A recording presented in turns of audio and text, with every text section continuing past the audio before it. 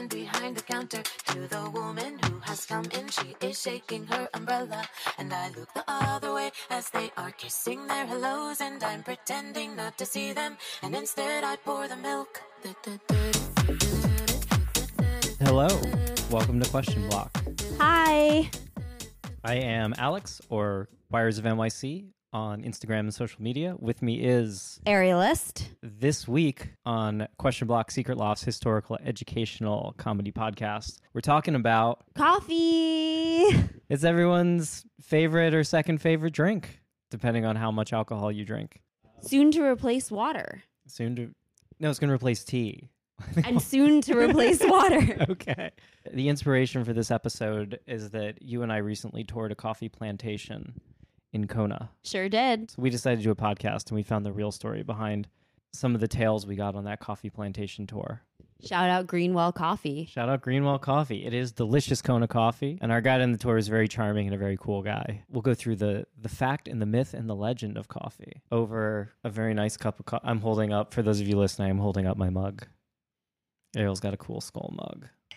As we'll find out later in the episode, though, modern good American coffee Doesn't exist. started in the Bay Area, started in Oakland, California. That's a little teaser. First, we're going to go through the history. Oh, yeah. So That's your cue. that's me. I'm like, oh, it's me. I guess I haven't had enough coffee today. Just keep making that joke. Do like a really bad sleepy podcast and just just fall need asleep. more coffee. The moral of the story. So everyone, even if they don't drink coffee, even if you don't know anything, you probably heard of Kaldi and his goats. I hadn't heard this story. So the legend goes that there's this Ethiopian farmer named Kaldi with a K, and he saw his goats acting crazy after eating some berries, and he was like, the story goes two different ways at this point. So he's not a Nigerian prince trying to sell you coffee. He's an Ethiopian goat herder. Yes. Okay. So he brings the berries and I guess one of the goats. He rides the goat to a monk, and either the monk says, "Oh wow, this is amazing. Let's try and like drink it ourselves." Or the monk says, "This is a drug," and throws it in the fire and it roasts. And then they're like, "Oh, that smells really good." You were pointing out the other day, you were like, who figured out which mushrooms are magic versus which ones kill you? And we were like, yeah, I guess just various people were curious. Who ate a lobster for the first time and was like... A prisoner. We know the boil answer this. to that one. But coffee, the story is pretty apocryphal, but it does put everything in a nice little box. So it hints to the regions where coffee is from. It hints to the fact that like coffee is a natural thing. That coffee is the goat, the greatest of all time of beverages. Exactly. And that it can be roasted. Like somewhere in the myth, the roasting comes in, whether it's throwing it on the fire or like when Kaldi and the monk decide to try and figure out how to drink the berry. But this was written by this guy named Neroni. And this was written, Kaldi and his goats, that was written about in 1671 and Neroni was a Roman Christian living in Lebanon. What he probably did was like take one of these folklore stories and make it a Catholically okay to consume coffee. He was like, it's something other, but a monk did approve of it, and it's from the earth. You know, he's like, it's okay. It's just a natural herb. Like, it didn't hurt anyone. It's a plant. And we'll get into by the late 1600s, right? You said Neroni wrote about this in 1671. By the late 1600s, coffee's already pretty widespread in Europe. People are drinking it. The earliest credible evidence or knowledge of the coffee tree seems to show up in writings in the 1400s by this scholar in Yemen. The traditional way, like the most ancient of the ways, is like before 1000 AD. There's members of this, the Gala tribe, use the coffee berries and they make like these energy bars with animal fat. Oh, no way. Yeah. So that's like the earliest, like we're sure that was happening. They were making the original Cliff Bar. So that's the way. Bulletproof coffee, you guys. Yeah. I didn't know that. I was going to talk about like the drying of the beans process, as it turns out that the oldest ways are actually like the best. they've Well- like rediscovered. There's a lot of ways that they were doing it, and we'll also talk about that. Can I tell you a second legend that I came across? Sure. It attributes the discovery of coffee to Sheikh Omar. And this is according to some preserved chronicle in this old manuscript. Omar was once exiled from Mocha in Yemen to a cave out in the desert.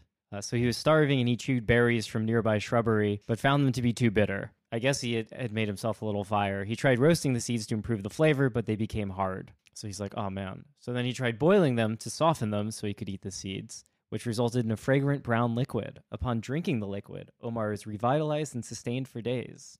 As stories of this miracle drug reached Mocha, Omar was asked to return and was made a saint. Oh, cool. So how does coffee get out of like Turkey, basically? So we're talking about like the 1450s, right? Like the Arabs domesticate the coffee plant, and they the way they prepare it is they boil the coffee beans, which is kind of disgusting. They just like make a tea out of them. You can do that. I mean, that's like a French press, right? You pretty much put the beans into, you grind them, but you put the beans in I don't know if they boiling dry water. the beans. I think they legit make a tea with like the berry, the some of the skins of the, like the coffee berry, the whole thing, the whole kit and caboodle. They dry the whole thing out and they make a tea. Yeah, you got to roast it. It's not very good. The beans are very bitter.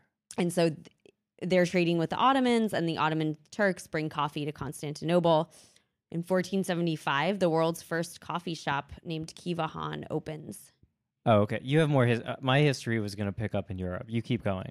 I'm almost to Europe. I'm almost there. I don't have all that. So Kar Beg, he was a corrupt governor of Mecca. He tried to ban coffee because he was afraid that it would lead to people thinking. Wait, that's why? Or was it like Yeah, he was scared it would he spark. interpreted the Quran some way? No. He was scared it would spark a rebellion. Radical thinking. But the Sultan countered that, and he was like, "Yo, coffee is sacred. Get your hands off my beans." Oh, yeah. He sent his forces to capture coffee from the vendors and burn their stocks in the streets, which really just probably roasted It just smelled great Probably there. made it taste People better. were like, "What is this amazing Yeah, smell?" this is way better than the awful tea In we've the been drinking. 1600s, coffee is brought to Venice by Italian traders, and then there's Pope Clement. Pope Clement, he's always asking to like judge stuff, as popes do. And his advisors were like, "Yo, this is like Satan's brew," and the Pope tried it, and he was like, "Actually, it's pretty freaking good." So he gave it a papal pardon. Yeah, this is like also apocryphal as most of the stuff in this episode. It seems he even quipped that it was so good he should have it baptized, That's amazing. which is true. You dunk it in water, so it is getting baptized. So, still early 1600s, John Smith, he does a lot of terrible things, but he does bring coffee to Jamestown and Virginia. Oh wow! In the Yeah. early 1600s. Yep. Oh wow. I mean, a lot of his colonies and stuff failed, so he might have also killed the coffee in North America. I don't know if it survived the winter. I don't think coffee grows in Virginia, so it probably didn't do well. I think the Spanish probably had more luck, down in the Caribbean and South America. It's in the mid 1600s. Italy and England get their first coffee houses. Coffee starts to become. It starts to in the Americas starts to take the place of beer and alcohol, because the water was not good to drink, so everyone had to drink beer. And now sometimes people were drinking coffee. Yeah, well, the beer you drink was pretty weak, but as we talked about, So was the coffee, probably. in the Egypt episode, even right, it's just like, yeah, before you had widespread sanitation, everybody had to drink some kind of beer or like put some sort of alcoholic spirit into your water so that it was drinkable, and you didn't get parasites. So now the coffee is like blowing up everywhere. Paris is getting a coffee house. Lloyd's of London was founded in a coffee house. Can I tell you the history of the coffee houses? You sure can. Okay. So, the history of the Viennese coffee houses, What'd you say? right? The story goes, so in 1683, So late 1700s, this is the Enlightenment is going on. There's kind of the big final battle between the Ottoman Empire and the Holy Roman Empire. And so the Polish and the Habsburg monarchy is the Holy Roman Empire. So the Polish Habsburg army defeats the Ottoman army at Vienna in 1683. And this was like a 2-month-long siege. And so maybe sort of related, there's a story that the Viennese they ran out of like food during the siege. Exhaustion was really bad. So if only they had coffee, they could have stayed awake. And apparently the king defending the city sent out this edict that anybody on watch who fell asleep would be executed.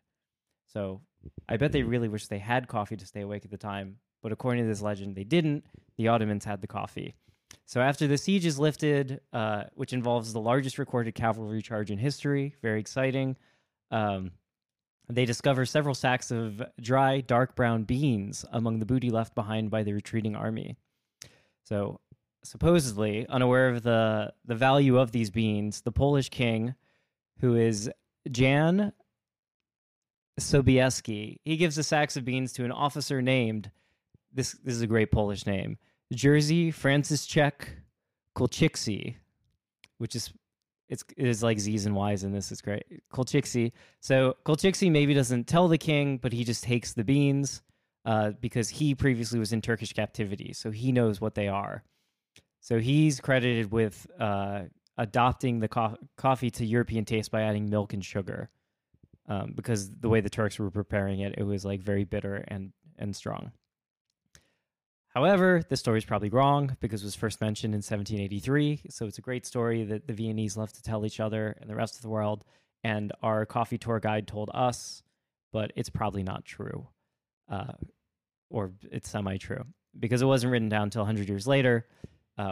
What is true is the first coffee house in Vienna is established by Johannes Theodat in 1685. And then there is this is actually a cute story that they think is true, is that the idea of mixing coffee with sugar and steamed milk to produce a drink was invented by a Capuchin Franciscan, and his name was Marco de Aviano.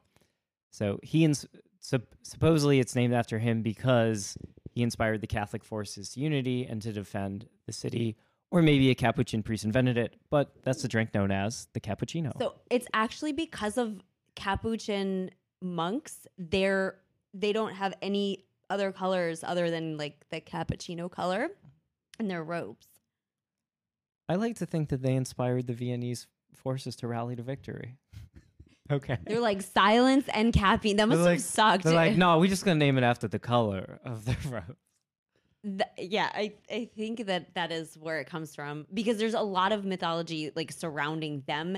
Some people are like, oh, because like they're little bald, like little head thingies, like the foam and all this stuff. But it's really just because like they don't have any other color except for this like coffee cappuccino color. So some famous patrons of the Viennese coffee houses. You may remember him from our philosophy episode, Sigmund Freud. He did coffee too. He did coffee too.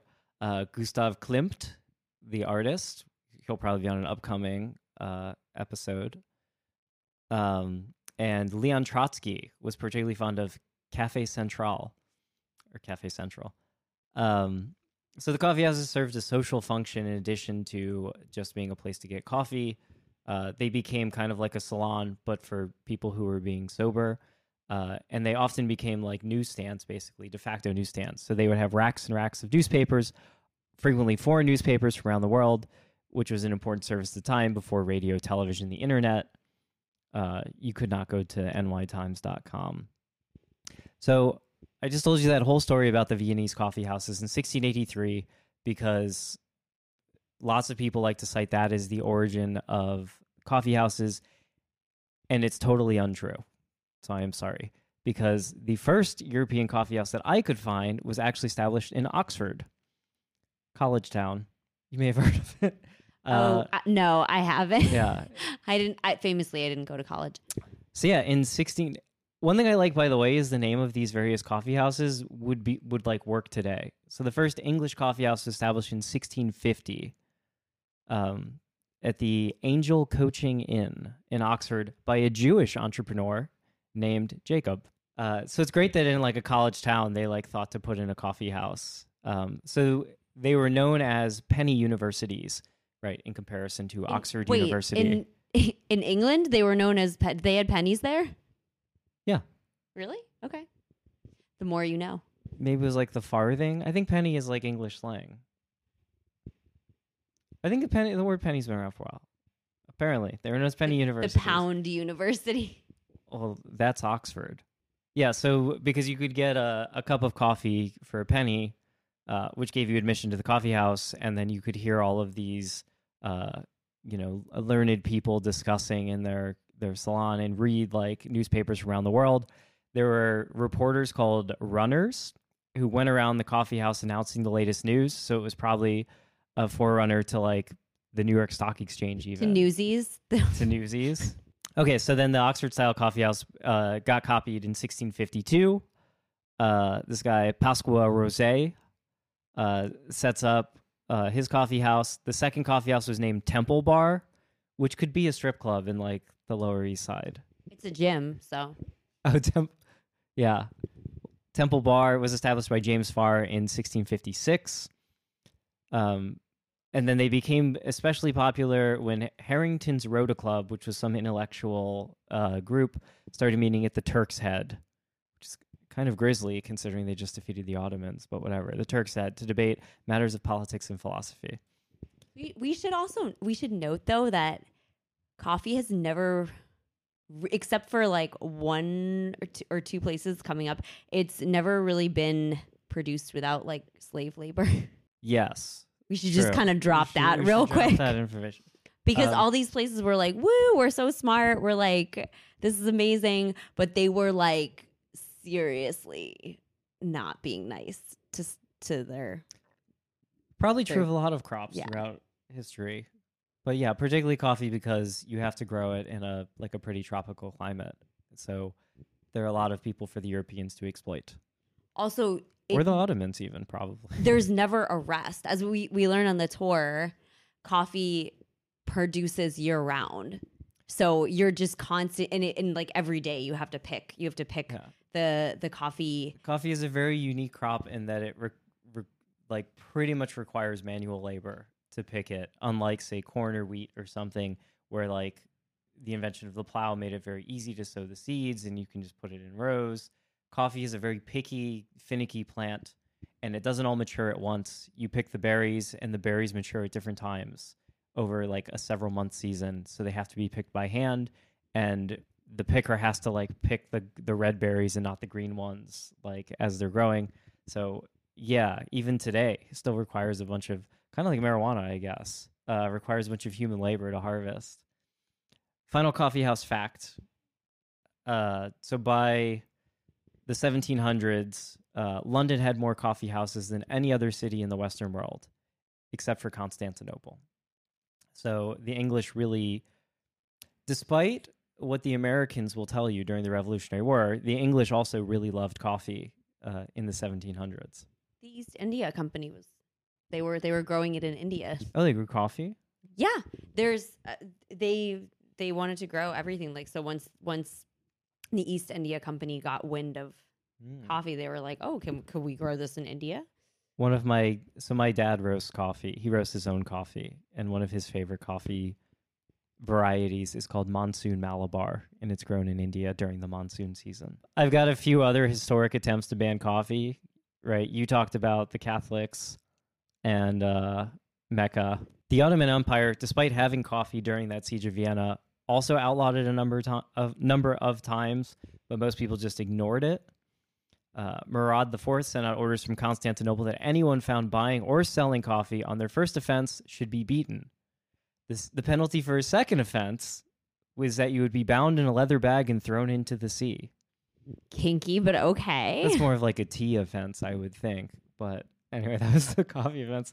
However, that declaration, I guess everyone just ignored it and agreed to ignore it because it obviously like didn't slow it down at all.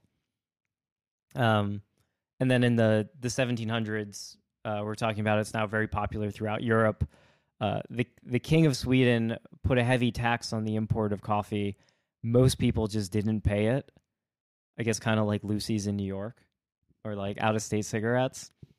So they outlawed the sale of coffee in the country and would confiscate the cups and dishes when arrests were made, which led to a whole black market for coffee, a black coffee market. Haha. And so then this is really funny. King Gustav, in an attempt to show, I guess he was trying to convince everyone to stop drinking coffee since he couldn't tax it. In an attempt to show the danger that coffee held for his citizens, ordered a prisoner on death row to be killed by making him drink 3 pots of coffee every day. He then had a physician monitor the man to record his ultimate demise. And he's like probably like, you know, putting his fingers together, and he's like a super villain. The prisoner, ordered to death by coffee, outlived his physician by several years. Nice. Because he got all those antioxidants. Yeah, and he didn't get diabetes, which coffee lowers your likelihood of getting diabetes. It's great. We'll talk about Are we going to talk about the health benefits of coffee? It has them. Done. It has them. You should drink it. It doesn't dehydrate you. Doesn't dehydrate you. Main source of antioxidants for Americans, actually. But that's just because we don't eat enough other stuff that has antioxidants. And if you're worried about it leaching calcium, then just drink it with some milk. Done. Nice. Okay, so did you want to talk about how did coffee become popular in the Americas? Because we decided that we hated tea. What precipitated Americans hating tea or refusing to drink it? We decided that we hated the British. Clearly the colonists were drinking tea. Oh, the Stamp Act. Yeah. So the tea stamp, the Stamping Tea Act, where they decided to charge a buttload of taxes on all of our favorite commodities. Like, I mean, how British is that? Like, it was stamps, the Stamp Act, stamps right? and tea. Stamps and tea. That is like the most Britishest thing ever. Like, let's write a letter and then have a spot of tea. And we were like, how rude. We're just gonna drink coffee because we're bitter. Well, in particular, the Boston Tea Party happened in 1773, right? So 1776 is the signing of the Declaration of Independence, a major event leading up to it that really pissed off all the colonists, or united them, I guess, was the Boston Tea Party, which is a political protest, where a bunch of colonists in Boston Harbor went on board a British merchant ship. And they took their tits out. They threw all the tea into the bay, ruining it. Close. I was close. I think I've read that that tea is if you valued all the tea they threw into the harbor, it'd be valued at $2 million today. And they were like, "What have we done? What are we gonna drink now?" Also, an aside, they dressed as Native Americans, like stereotypical Native American face that these colonists did while protesting. I don't know what problematic. They're canceled. I don't know what point they were trying to make. I think they just didn't want to get in trouble. They were like, we're going to blame it. Well, yeah, this way they won't know that it's us. We can still drink the tea, but make a weird statement. That's weird. So, but then they were like, you're a scab. If you people would, there would be Americans that would go in your house and be like, are you drinking tea? Like, how fucking dare you? And then it became like a freedom fries. Yes, you had to drink disgusting ass coffee because at the time it was gross because, okay, you would roast it yourself because all the coffee was shipped on boats and stuff like that. So you would basically have to do what most of the coffee companies do. They would ship the green beans. Exactly. And it was meant for you to roast it yourself. So you would have to roast it and you couldn't do that uniformly. So some of them would be like a frying pan. You can kind of saute your coffee. Yeah, like popcorn basically. But they did not have microwaves. No, but I mean, some of the things, the beans would be burnt, and then some of them wouldn't. It was just a hot mess. And then of course the wars come, and it becomes a commodity. They put it in there before the World Wars. Even though you're right with the switch to coffee, and then there is a famous letter from James Adams, second president of the United States, to his wife after the Boston Tea Party, where he's like, I cannot bear it, but I must stop drinking my beloved tea and switch to the bitter swill that is coffee. It was the original green eggs and ham. He was like, I do not I do not like tea. I do not like it on a boat. I do not like it in a moat. I will not drink tea. Classic James Adam. I Yeah. must have coffee. Indeed. Then he wrote the Federalist Papers with Hamilton. That's all my James Madison knowledge. That was the original Oh, the Places You'll Go. Oh. Can I tell you of one other? Around this time, it's not America, but this is another very funny attempt to ban coffee that happened Yeah. around this same time, contemporaneously with this.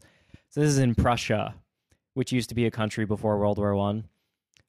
Frederick the Great of Prussia took notice that beer consumption was dwindling in Prussia. I guess the Brewers Association complained. So he decided that coffee was the culprit because he noticed that people started waking up. People would have coffee first thing in the morning instead of a glass of beer, which is what they used to drink in the morning. The scandal. So he issued an official manifesto declaring that beer was superior to coffee in every way. And he ordered his spies to monitor coffee sales in his country. But I then... don't think you need like spies to do that on your own. You're just like, what's the coffee? They're like in the supermarket. Like, okay, all right. Apparently, it also didn't work because by the end of his reign, he was known to drink 6 to 8 cups of coffee every day. Doing a little research of his own, I see. Really backfired on him. You mentioned like the coffee stepping in for beer, and I guess I did too. So there's a health myth that women started actually that coffee would make you it would not help you to get hard. You wouldn't be able to get hard if you drank coffee because women weren't allowed to like hang out with the dudes at the coffee houses. Oh. But here's the thing. The coffee houses, men would go to bars and then coffee house, bar, coffee house, bar, coffee house. So they'd be like drunk AF, but it would, them. yeah, but it would be like covering up the drunkenness. This is before the coffee cocktail had been invented, apparently. This is before Coke got to America. So women they were like, my husband came home and he's super hyper, but his penis doesn't work. It must be all this coffee. But it's really because he was like drunk. So women had this, they had a campaign. It was like it's like a 6-page protest campaign that are about like men's penises and coffee. Was this during like the temperance movement in like the No, it was like around or what? it was around the 1700s. I'm going with the times. I'm staying on schedule here. Oh wow, I didn't know Yeah. that women were even allowed to talk about that. They wrote a lot of letters. They're not talking. They used a They're lot of just- euphemisms, I suppose. Yeah. Well, because they wanted families. I guess I don't know Yeah, you need children to work your farm. exactly. Large family. They were like, my man comes home and he's not able to produce an heir to my farm, if you know what I mean. But these wars, though, can we talk about the wars? Because they really, as with everything else, they really help. You're talking about the Great Wars pushing forward the technology of coffee? Yep. Let's hear about it. Tell me about it. So 1900, the Hills Bros, which is it's a very funny, the Hills Brothers. They start to put their roasted coffee in vacuum tins. So that sort of, that's the decline of like the roasting shops and the coffee mills, but it's also the decline of like shitty coffee because, as we said before, people would have to roast it themselves and they didn't have like the technology in their house to roast well. So this vacuum sealing is really cool. I've got details about roasting, but we'll save that for the end of the Yes. episode because it's probably the most boring part. Yes. Okay. So then there's like Continue. a Japanese American chemist, Satori Kato of Chicago, All right. invents soluble instant coffee. Sanka is invented by German researchers. Nazi German researchers? No, this is before the No. Nazis. Oh, good. No. And then have you ever heard of George Washington? Oh, there's a second one. I know this. I forget what the not the George Washington. There's but another guy named George Washington. a George Washington. Okay. George Washington Carver? His name is actually George Constant Washington. Okay. And he was an English, he's like an expat. So Washington, he won't stop. Yeah, he's constantly Washington, but he's living in Guatemala. And he's like, I need some instant coffee. So he invents instant coffee, which probably means that he enslaved some Guatemalans. So, Oh, okay. yikes. So early 1900s. Awesome. Yeah. Lots of technological innovations, lots of exploitation. Yeah, because I guess Satori of Chicago, he was just doing it for himself, and the Senka that stayed inside the labs. And then, yeah, George Constant Washington was like, I need a constant supply. All right. So the prohibition also helps with coffee sales because people are like, I just need to drink something. I don't care what it is. I need a feel. I would think so, right? Did cafes really get popular since I guess bars stuck around. They just became speakeasies. They were in the back of cafes. They were like, well, yeah, cafes became popular because behind the bookshelf. You needed a front for your bar. Yep. Okay. They were like, yes, we serve Irish coffee now. Nice. So the Nestle company invents freeze-dried coffee, right? So they want Brazil to keep their coffee surpluses. And from this, we get Nescafe. Thank God for that. Then during World War II. I mean, I guess the Keurig is vacuum sealed coffee. Not freeze dried, but it's vacuum sealed coffee. And instant. It's like all sorts of things. Instant, yeah. It's all sorts of crazy things. During World War II, American soldiers get instant Maxwell House coffee in their ration kits. And there's like a coffee restriction. You basically had to like the bag that you would get in the bag of coffee that you get, you would have to live like all month off of that. Yeah. Yeah, there are restrictions on coffee. Which is crazy because we go through that in I don't know, 2 weeks or something. You'd have to stretch that shit out. Yeah. Because they were like, we need to save some for the soldiers. It's keeping them going. It's keeping us patriotic. When did they invent cold brew? Any idea? No. Or has that just been around? Someone was like, know. wait, if you just... I have no idea. Brew your coffee very slowly. You don't have to heat the water. I have a little thing of where the different styles of coffee come from, the different drinks come from around the world. And we'll talk about that. Nice. History. So maybe we'll find out where it comes from. I don't know when though. So maybe in a cold climate, I guess. Late 1940s, Achilles Gaggia he perfects his espresso machine. Okay. He perfects it, doesn't invent it. He's been working on it. He's like, I'm gonna gag you with this espresso. So what is unique to espresso, and espresso goes into a lot of very popular coffee house drinks, right? It's different from a drip filter, the way you typically prepare coffee, where you're dripping super hot water through a filter that holds ground coffee. An espresso machine uses pressure. So it extracts the oils from the coffee using super hot water that's also pressurized. So it's much faster, and it makes the coffee taste different. Right? Espresso generally comes out much stronger with a lot less liquid than a cup of drip filter coffee. The ground, if we're going to get into this, the ground, how small the coffee is ground, it depends on how fast you're going to make the coffee. So espresso is made very, very fast. You got your surface area. So it's very tiny. But Turkish coffee is also super tiny. Mm-hmm. It's even finer than espresso, actually. Yeah, it ends up in the bottom of your cup. It's disgusting. Yeah, it's made faster, and a layer of silt. Some people would argue not better. Should I play some sexist 1950s commercials? Please play some sexist 1950s commercials. And then you can tell us about Starbucks, and then we can talk about the different... I'm going to tell you how America got good coffee after you play these commercials about how, I guess, terrible coffee made by housewives was in the 40s and 50s and 60s. Yeah. So this is a lot of Folgers, really... Harvey, want anything special for your birthday? Just a decent cup of coffee. You're kidding. I'm serious. Honey, your coffee's undrinkable.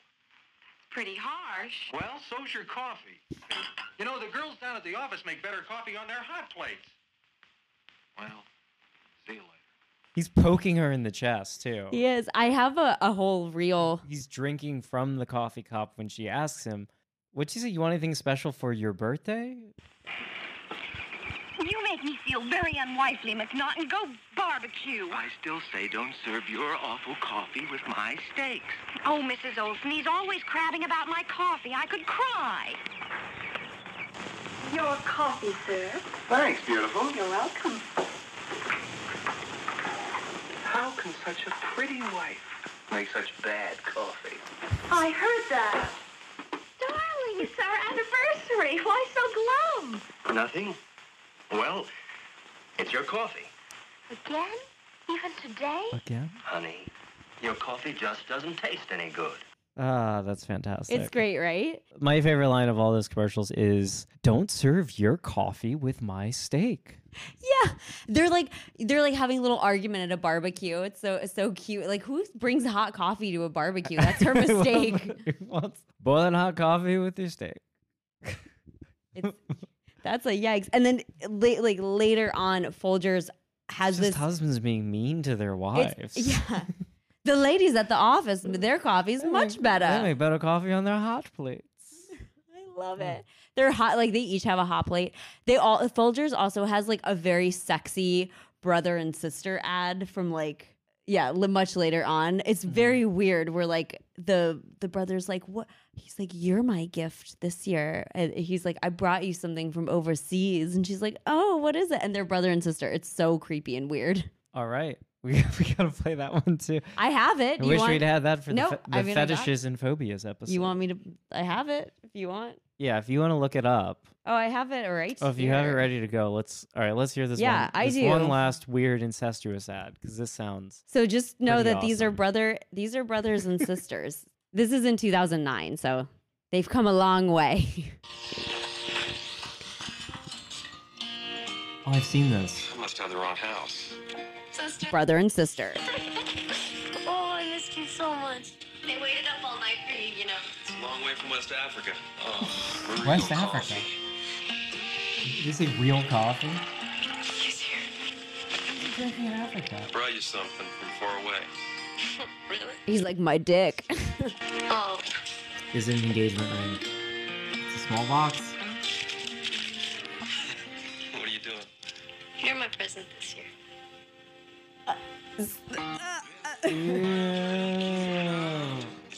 Yeah, he like pauses. He's like, you're my present. Yeah, it's very weird. Why couldn't you just make them like boyfriend and girlfriend? I don't know. Weird. Yeah. She says like, she's like, sister. It just needs a little Pornhub logo in the corner, and The you're going music. a totally different the direction. acoustic guitar. Music guitar. He was probably getting great coffee in Africa. That's the This is thing. where He's it's in from. West Africa where coffee is invented. He's like, finally, real coffee. This pre-ground Folgers from like a tin. Well, he gets to drink it with his sister's vagina. So Yeah, I guess. So. that's the best part of waking up. Yeah. So we all know that, most like pre-ground brewed coffee that comes in a tin is awful. So when did good coffee come around, and like when did the modern coffee house in America come about? I'm going to tell you. Yay! So it's not Starbucks at all. What? It did all start in Northern California in the Pacific Northwest, which the stereotype is true. But the first American like gourmet coffee roaster was Peet's. You may have heard of Peet's Coffee and Tea. Alfred Peet grew up in the Netherlands, where his father owned and operated a coffee wholesale and coffee bean grindery. So Pete trained with his father, and then at age 18, he moved to London, where he was employed by Twinings.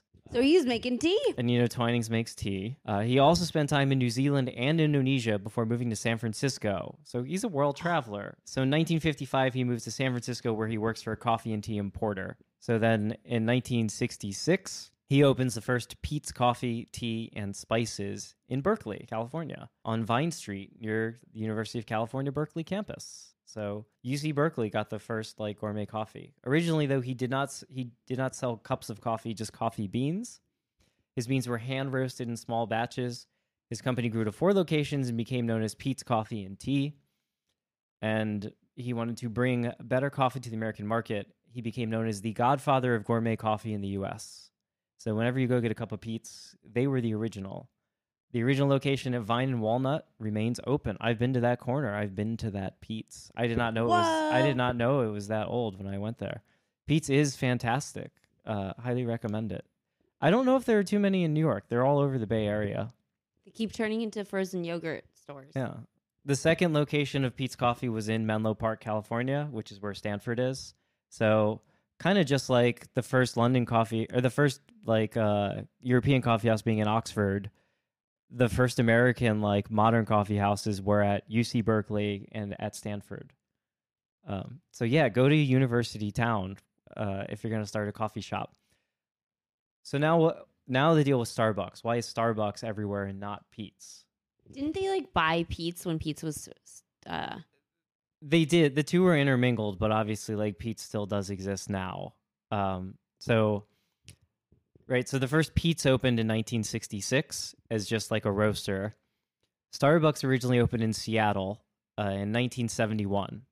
So Starbucks was also just a bean store when they first yeah, opened. it was just a bean store. It was founded by three guys who met as students at University of San Francisco. So they had been to Pete's. They were getting the gourmet coffee beans in the Bay Area, but they were from Seattle. So they were inspired to sell high quality coffee beans and equipment by Alfred Pete. They were friends of his. And he was like, yeah, go back to Seattle, do this. Because he's a cool, He's Dutch. a cool Berkeley dude. He's a cool Dutch dude, right? He's from the Netherlands. So he's like, oh, yeah, I want you to have this as well. So one of the three guys are named Jerry Baldwin, Zev Siegel, and Gordon Bowker. So Bowker, a former business partner of Bowker's, told him that he thought words beginning with the letters ST were powerful. So the founders created, probably in their dorm room, a list of words beginning with ST to find a brand name. And they chose Starbo, which is a mining town in the Cascade Range. And then somebody remembered that in Moby Dick, the name of the chief mate is Starbuck. Oh, yeah. I heard about that, too. I also heard, the Starbucks, mountain. There's, a mountain or something. Maybe that's Starbo in the Cascade Range? Yeah. Maybe there's a Starbuck down. Yeah. But so Moby Dick didn't influence him directly, but it kind of They did. did name it after the chief mate in Moby Dick, which is great. The mermaid? I think they came up with that probably because I'll tell you in a second. They moved to Pike's Place, where there's a giant fish There's market in mermaids? Seattle.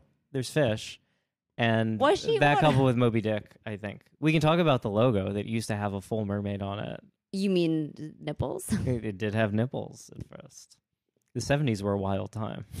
So, let's see. At first, So they were just roasters at first, and then they they sold whole beans, and then I believe they started to grind some of the beans, and there was a guy who owned the coffee grinder company, and he was like, who is buying all my grinders?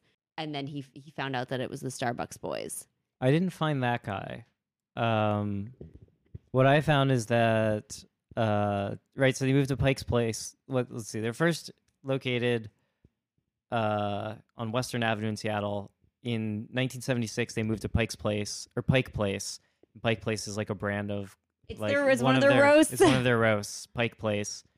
You're right. They just sold coffee beans and not drinks. The first 2 years of operation, they purchased green coffee beans from Pete's. So that they were friends. Alfred Pete was helping them out. In 1973, Alfred Pete stopped supplying them with beans. I don't think in a competitive way. He trained their new roast master, Jim Reynolds. He's teach a man to roast. Yeah, Pete taught them to roast. So he was super helpful. They kind of owe everything to him. So then in 1984, the original owners purchased Pete's Coffee. I guess Alfred Pete got out of the business. In 1986, they had 6 stores in Seattle, and then they began to sell espresso coffee. So, it took them 15 years, but they started actually selling the coffee. And then I think maybe who you were thinking about was Howard Schultz, who is a very famous guy, face of Starbucks, because he made them a multinational company. Yeah, he was working for a grinder company, I believe. No, he worked at Starbucks. Howard Schultz started working at Starbucks in 1982. He later left and opened Il Giornale, a specialty coffee shop. So then in 1987, the original owners sold the Starbucks chain to Howard Schultz, who rebranded all of his coffee outlets as Starbucks. So Il Giornale became Starbucks, and then he rapidly expanded it starting in the 80s. So in 1987, they opened throughout, in Vancouver and in Chicago, and then by 1989, there's 46 Starbucks stores, and it's exponentially goes up from there. So then they went public in 1992. They got a $300 million valuation in 1992, and they used that to double the number of stores. So that's when Starbucks basically throughout the 90s, if you were alive then, you remember that No. Starbucks started just showing up everywhere. It was a pretty funny Lewis Black bit that he did in like his stand-up Oh yeah, act about. but isn't there also like a Seinfeld too? It's like the Matrix of the universe or something. Seinfeld is he's at first and first. Oh, which it's the same premise. Kramer though. gets It's lost like, at first and first. I must be at the nexus of the universe. But Lewis Black gets furious because he's like outside of Starbucks and gets very mad. And he turns around. There's another Starbucks. Starbucks' rapid expansion led to what was called the Coffee Wars. And like that's just various corporate maneuvering, but it was highly publicized. So like they displaced Tim Hortons in Canada. They displaced a bunch of Dunkin' Donuts in the Northeast. Dunkin's still like going strong though. They're all right. Yeah, so is Tim Hortons. Starbucks just got their foothold in a bunch of markets. And then I think because Starbucks was charging way more for a cup of coffee than those other places, because coffee was just like a kind of crappy drink. He was like versed in Italian coffee culture, and he had lived in Italy, and he was like, I want like an experience for the people. Like they're paying for the experience. They're certainly not paying for the quality of the coffee. So which is funny because what he did is he rediscovered the London and Vienna coffee house culture, which is just make Starbucks a place where you can go and set up on a laptop and study. And he did get You certainly can't learn the kinds. Can you imagine if you were like, let's turn this back into the Penny University, like the fodder that you would learn from Starbucks people? The modern day equivalent, though, right, is he happened to expand Starbucks throughout the Bay Area during the .com boom. Oh, true. In the 90s. And it was everywhere. So like people really did want, like a bunch of these startup founders and tech companies wanted a place to go drink coffee and like work that was remote. And like I think like laptops became decent computers around like in the 90s too. So it became feasible to go work remotely on something at a coffee shop. And then screenwriters showed up, in LA. So it kind of spread everywhere. He like nailed the timing, I think. Oh, and the biggest coffee war that happened was during the Great Recession in 2008 with McDonald's, because McDonald's basically fought back against Starbucks. Do you remember the McCafe? They were like, it's simple, like you. That's when McDonald's started offering their own high-end coffee. I don't know if it was like, they were basically like, none of this bullshit, like terms and whatnot, which also Schultz was like, you will speak in Starbucksian, like it's going to be like a culture. And so McDonald's said like was venti like, is stupid. Yeah, but was one of their marketing they're like slogans. simple, like you. Yeah, They're like, you're a dummy. So is your coffee. They said $4 is stupid. Yeah, instead that's of what people call Starbucks. But the thing is, you can still go get a large coffee at Starbucks for like $2 if you just get a regular like drip filter coffee.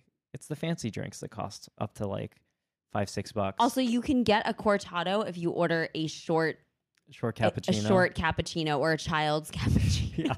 Yeah, Which is, that's my drink. Yeah, and apparently there's a recent trend on TikTok where people They order off menu. like insane things off menu, like drinks that take 20 steps, and it's driving the baristas insane and driving people to actually quit working at Starbucks. So it'll be like some TikTok challenge to go order the most expensive drink you can at Starbucks. So someone will get like a $25 drink because they get like added pumps of like every single flavor.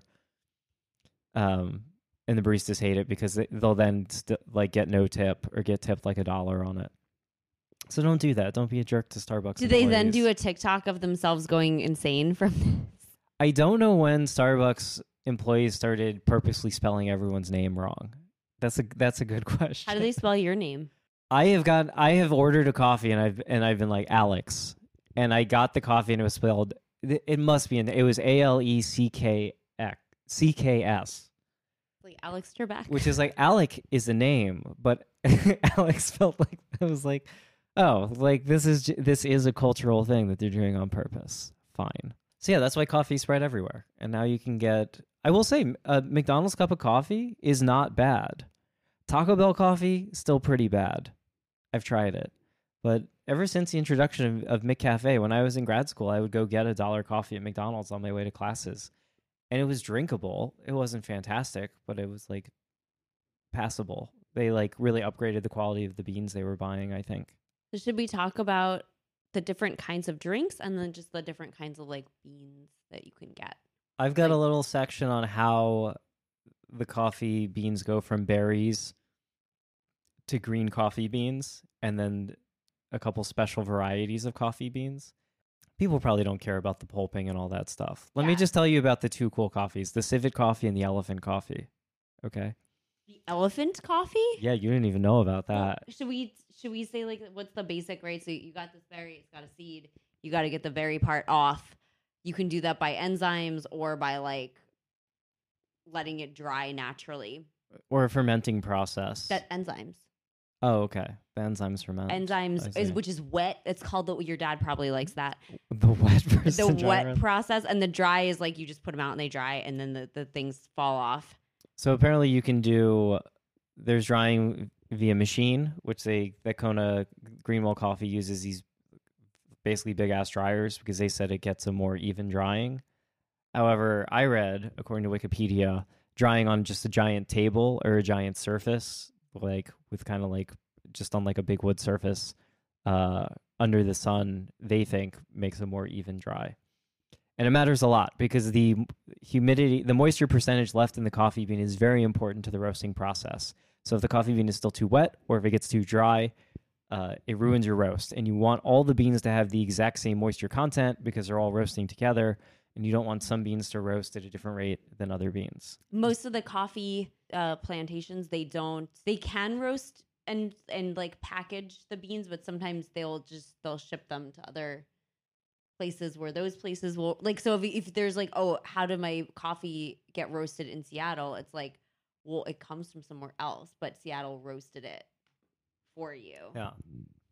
So as the coffee roasts, you can imagine it's giving off like lipids and moisture evaporating from it. So a dark roast ends up with lower caffeine content than a light roast. A dark roast, many people think is like smokier. I'll tell you quick factoids about the roasting process. There are two events called cracks. Oh, first crack and second There's crack? First crack and second crack. The roasters listen for. So at approximately 196 degrees Celsius, the coffee emits a cracking sound. That's first crack. So this is the beginning of a very light roast. At first crack, a large amount of the coffee's moisture has been evaporated, and the bean starts to swell up. It increases in size. So then at 224 degrees Celsius, the coffee emits a second crack. This represents the structure of the coffee becoming brittle and fracturing as the bean continues to swell and enlarge from internal pressure. So if the roast is allowed to progress further, it begins to take on the characteristics of the roasting process, and it loses the characteristics of the coffee's origin. So you generally don't go too far beyond second crack. So lipids that are present, which is fats, that are present inside the coffee seed liquefy from heat and pressure built up in the coffee bean during the roasting process. The lipids can be seen on the bean's surface. So darker roasts generally look kind of oily. But if they're too oily, that means that they over roasted that shit and you shouldn't drink it. Because now all your lipids are on the outside of the coffee. Yeah. Which is also why when you roast a dark, like you do the dark roast, it has the crema, like the like coffee foam thing. The coffee has its own little natural kind of layer of foam. Yeah. It's nitrogen escaping, but it's also some of the lipids up in there. Okay. Nice. So yeah, when you see a shiny dark roast, that's just what dark roasts do. But it's really up to you. If you prefer a light roast versus a dark roast, do your thing. Arabica and the Robusta, those are just like two like species of coffee tree. Yeah. That's pretty much all that it is. Like, so you want to hear about civet coffee? Is that like an animal poop, like a civet like poops the coffee? Let me tell you about this poop coffee. That's how the enzyme happens? Yes. Am I right? The two most expensive coffee varieties that you can buy, right? So one is an Asian coffee known as Kopi Luwak. So Kopi Luwak is made from coffee berries eaten by the Asian palm civet. The berries pass through the civet's digestive tract, with the beans eventually harvested from the feces. Coffee brewed from this process is among the most expensive in the world. So the prices reach $160 per pound. So Greenwell in Kona was, I think, $40 to $50 per pound. Civet coffee is $160 per pound, or $30 per brewed cup. Kopi Luwak coffee is said to have a uniquely rich, slightly smoky aroma and flavor, with hints of chocolate, resulting from the action of digestive enzymes breaking down bean proteins to facilitate partial fermentation inside the civet. They're doing the wet method, but with an animal. They're doing the animal method. I'm kind of like, what a gimmick. Do you want to know about the most expensive coffee? There's one even more expensive than civet coffee. This is black ivory coffee. Uh-oh. So Does black this ivory have anything to do with elephants? Yes. Oh, no. In Thailand, black ivory coffee beans are fed to elephants whose digestive enzymes reduce the bitter taste of beans collected from dung. These beans sell for up to $1,100 a kilogram. That's $500 per pound, which makes it the world's most expensive coffee, 3 times costlier than palm civet coffee beans. Wow. And only 2 times costlier than Starbucks, a Starbucks TikTok drink. So I'll talk about just a couple of like the main places that coffee is grown and how the flavors tend to taste from those places, and then where the different coffee drinks that we know come from. By the way, I've had the civet coffee. Is it good? No, it did not live up to the hype. I feel like if you pay that much for it, you're like, oh yeah, it was great. Like I feel like you have to like. I think it probably wasn't real civet coffee. It was in like a friend got it while on vacation. Somewhere in Asia. Oh, you didn't buy they, it. Picked up you a just bag tasted. of it, You and just they brought tried it back. it. Okay. They brought it back, and like they gave me it. I made a cup of it. So Yemen, which is like the oldest coffee place in the world, right? Mm-hmm. It has like a The OG. a deep earthy. That's original grounds. Exactly, and yeah, the mocha or maca blends are just from Makkah, and Yemen. Wait, there's a Makkah and a Mecca. And a Mocha? There's Mecca, but Makkah was in Yemen. Okay. Yeah. I guess Mecca is too, but they don't have a coffee blend. It's Costa Rica. It's very sweet and lemony, or sugary and like raisiny. So I think all the places that are like very close to the equator seem to be more like fruity and clean. Yeah, the drier places seem to be like sort of like darker, smokier, more complex. We haven't yet talked about how you actually grow the coffee tree. So right, the berries we talked about are on a tree. Yeah, they're on a tree. Woo! That's how you grow it. It's got big, kind of palm frondy looking leaves, but coffee is a shade tree. That's very important. And if in Hawaii, in the coffee, Throwing casual insults the at shade you. in the coffee belt, they actually don't need to like water or literally do anything. They just need to like they need to make sure the tree doesn't get like pests, but they just need to like plant it, and nature does everything. It rains just enough in the rainy season, and it's like sunny but not too sunny, so it doesn't like burn the leaves. I think it was. So it's on the side of the volcano, like in Kona. So from the sea, it goes pretty much straight up a mountain, and it was between 800 feet and like 3,200 feet, I think, is like the coffee belt. And that's because every morning, because in Hawaii, your weather is just where you are on the island, basically, and it's consistent every day. Clouds come over, like, I guess, like air currents or captures. They water. They just water the the coffee tree, and then they're like, bye. And it's super overcast, and it rains in the morning, and so the coffee is watered and shaded throughout the day. So they don't have to grow shade plants around it. But you could imagine if you were in, like, parts of Colombia or whatever, Brazil, yeah. or Brazil, you need to grow other trees alongside your coffee, not just for like nitrogen fixing or anything, but to shade the coffee plants themselves. So that's what shade grown coffee means, that there's natural shade. It doesn't. That would be so funny if they're like, oh yeah, we just plant the tree, we just make shade for it. We just throw shade at the coffee. So that means that there's going to be less deforestation. Also, if you get organic coffee, it doesn't like if you don't get organic coffee, it's not really going to affect you because the pesticides are used on the outside. Like by the time it's roasted, it's not going to affect you. But it does mean that the workers picking the coffee aren't going to be exposed to like bad chemicals, and it's not going to hurt everything in the area. So like organic coffee is good. It's a good thing to do. If you have your single origin, that means that it's like it can be traced back to like one farm, one place. It's not a blend. It's not a blend. A lot of times if it's like 100%, if it's like 100% Arabica, that just means that it's a species. It's like, oh yeah, great. It's a species. It's nothing like special. It could be from all over the world. So that's what single origin coffee is. It means that like they might even know like the roast number. Like they might get real specific. So that just means it's like it's that pure. But I kind of feel like if you get that coffee, then you really have to like make it correctly.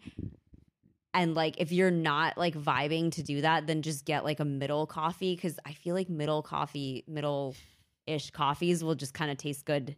You're very nervous about spending a lot on like very specific coffee beans, or right? Yeah, because I know that we're just gonna make cold brew and then heat it up in the microwave. So it's not the life that they wanted. We don't deserve that. We could also. Did you talk about pea berry? A pea berry is just like a mutated coffee thing. So it's like instead of being a split, like the coffee berry has 2 seeds in it or 2 beans in it, but this is one. Yeah. It like ate its twin and became it. And so it's that's what it is. Yeah. Usually a coffee bean looks like a little butt. But yeah. This looks like a big butt. There's just one and it's just round.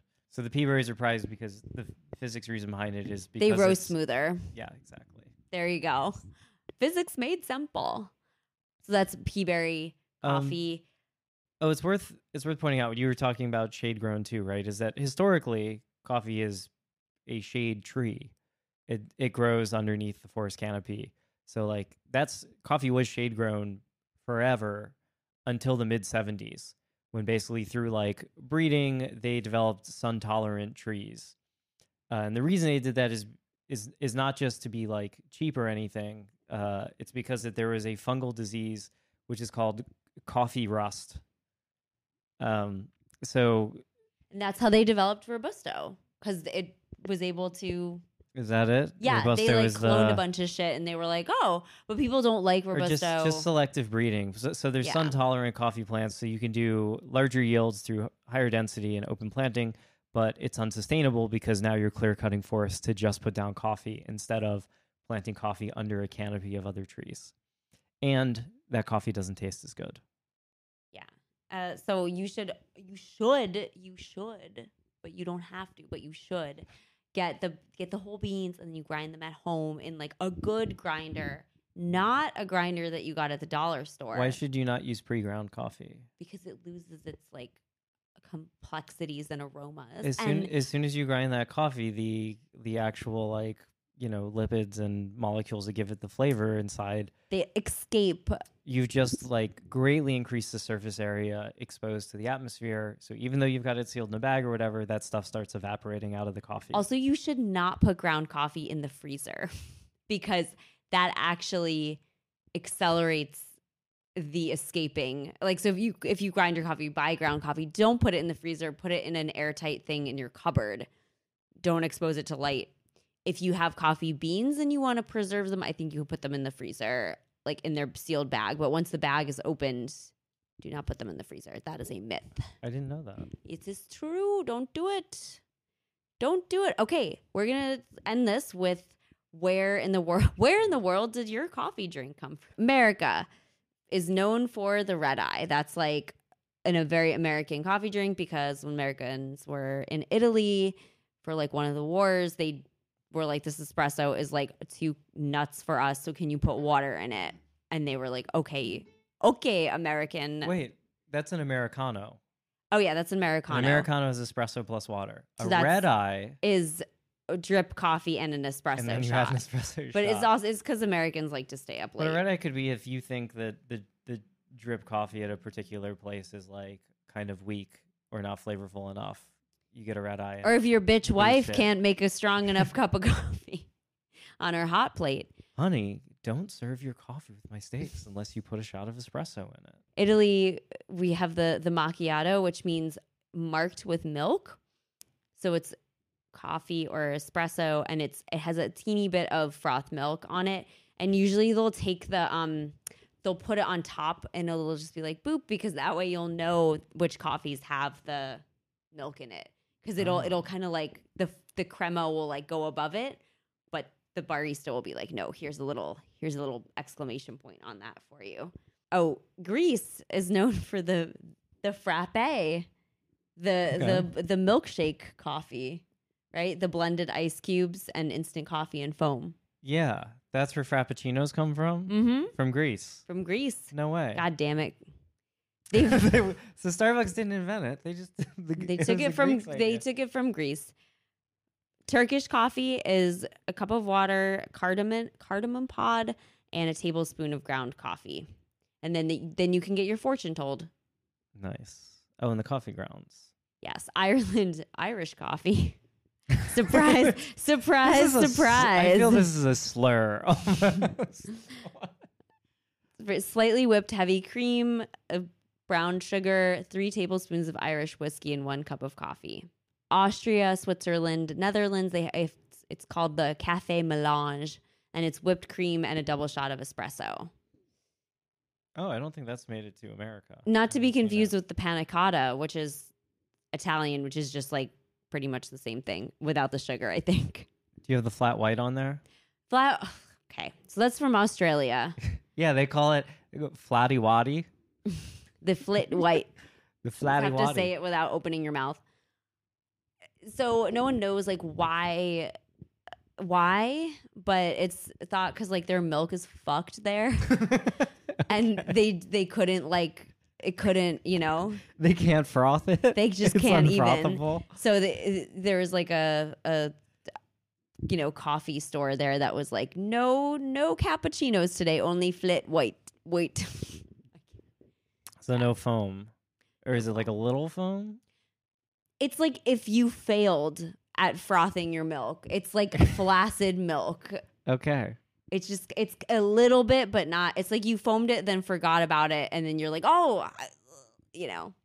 So back when I used to work in the office, I think I told you we had a smart like coffee machine, and you would just press a button for your order, and it had like flat white. It would do cappuccinos, it could do lattes or whatever.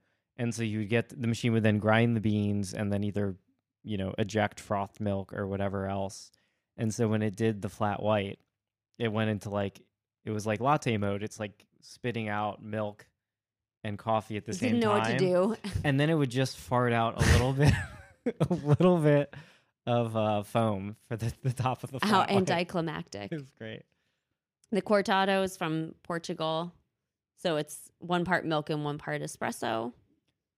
I So think it's like a smaller latte, and a macchiato is like a smaller cappuccino. That's how you can think of them. yeah. I think the cortado for me is Me too. Yeah. the platonic ideal of a casual milky coffee. Work. If I'm- And then Germany, I think it was Germany, they have the Escafe, which has whipped cream, chocolate chips, ice cream, instant coffee. That's called a milkshake, and that's It looks gross. like a milkshake too.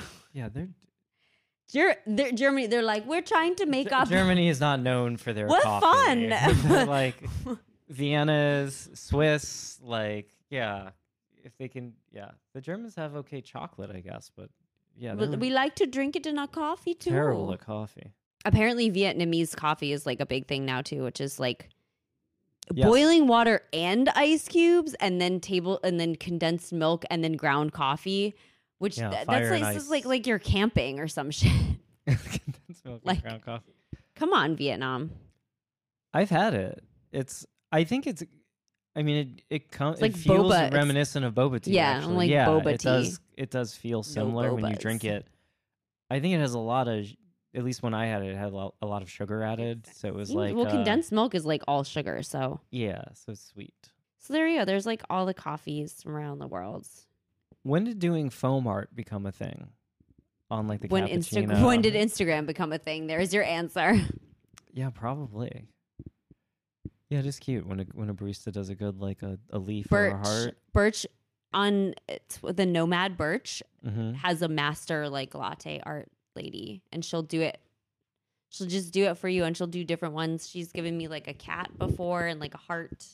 The cat's impressive. Yeah, like a cool. It was like a good heart though. Like Could you do your portrait? maybe that's the cat. Maybe that's she. I learned a lot. Me too. Yeah.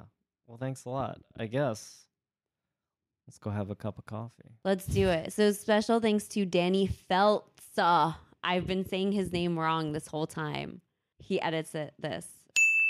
Thanks for editing our podcast, Yeah. Danny. Hope You're you're the enjoying best. We love you. a cup of Joe. Oh, we didn't say. Why is it called a cup of Joe? Oh, because Americans are G.I. Joes, and a cuppa is just like a cup of tea in England. And so to differentiate, they were like cup of Joe. There you go. That was a name for the Americans in World War II, Mhm. right? They were Joes. The G.I. American Joes. infantry. Yeah. And so, The infantry, the American infants. and I think they drank a lot of coffee. Probably was They in their they weren't rations. drinking tea, so They weren't drinking tea. The Germans were taking meth, and so a nice middle ground there. that's what they call meth and a cup of germ. We didn't. I guess we missed one or two aggregate stats, right? So the coffee. It's all good. We don't need Coffee's to. about to overtake tea in popularity. I said that at the very beginning. Overtake water. Remember? And I had It's one true. more. I had one more factoid is that coffee is the second like most valuable worldwide like gross like dollar value traded commodity. Second most. Oil's number one. Coffee's number Printer ink is number 3. Okay. two. Probably. Okay. All right, Okay. thanks for joining us. Everybody. Yes, leave us a 5-star review. Michael Farrar. You're the best. Leave us a 5-star review, and if you say something interesting, we'll read it and we'll shout you out. I open up the paper,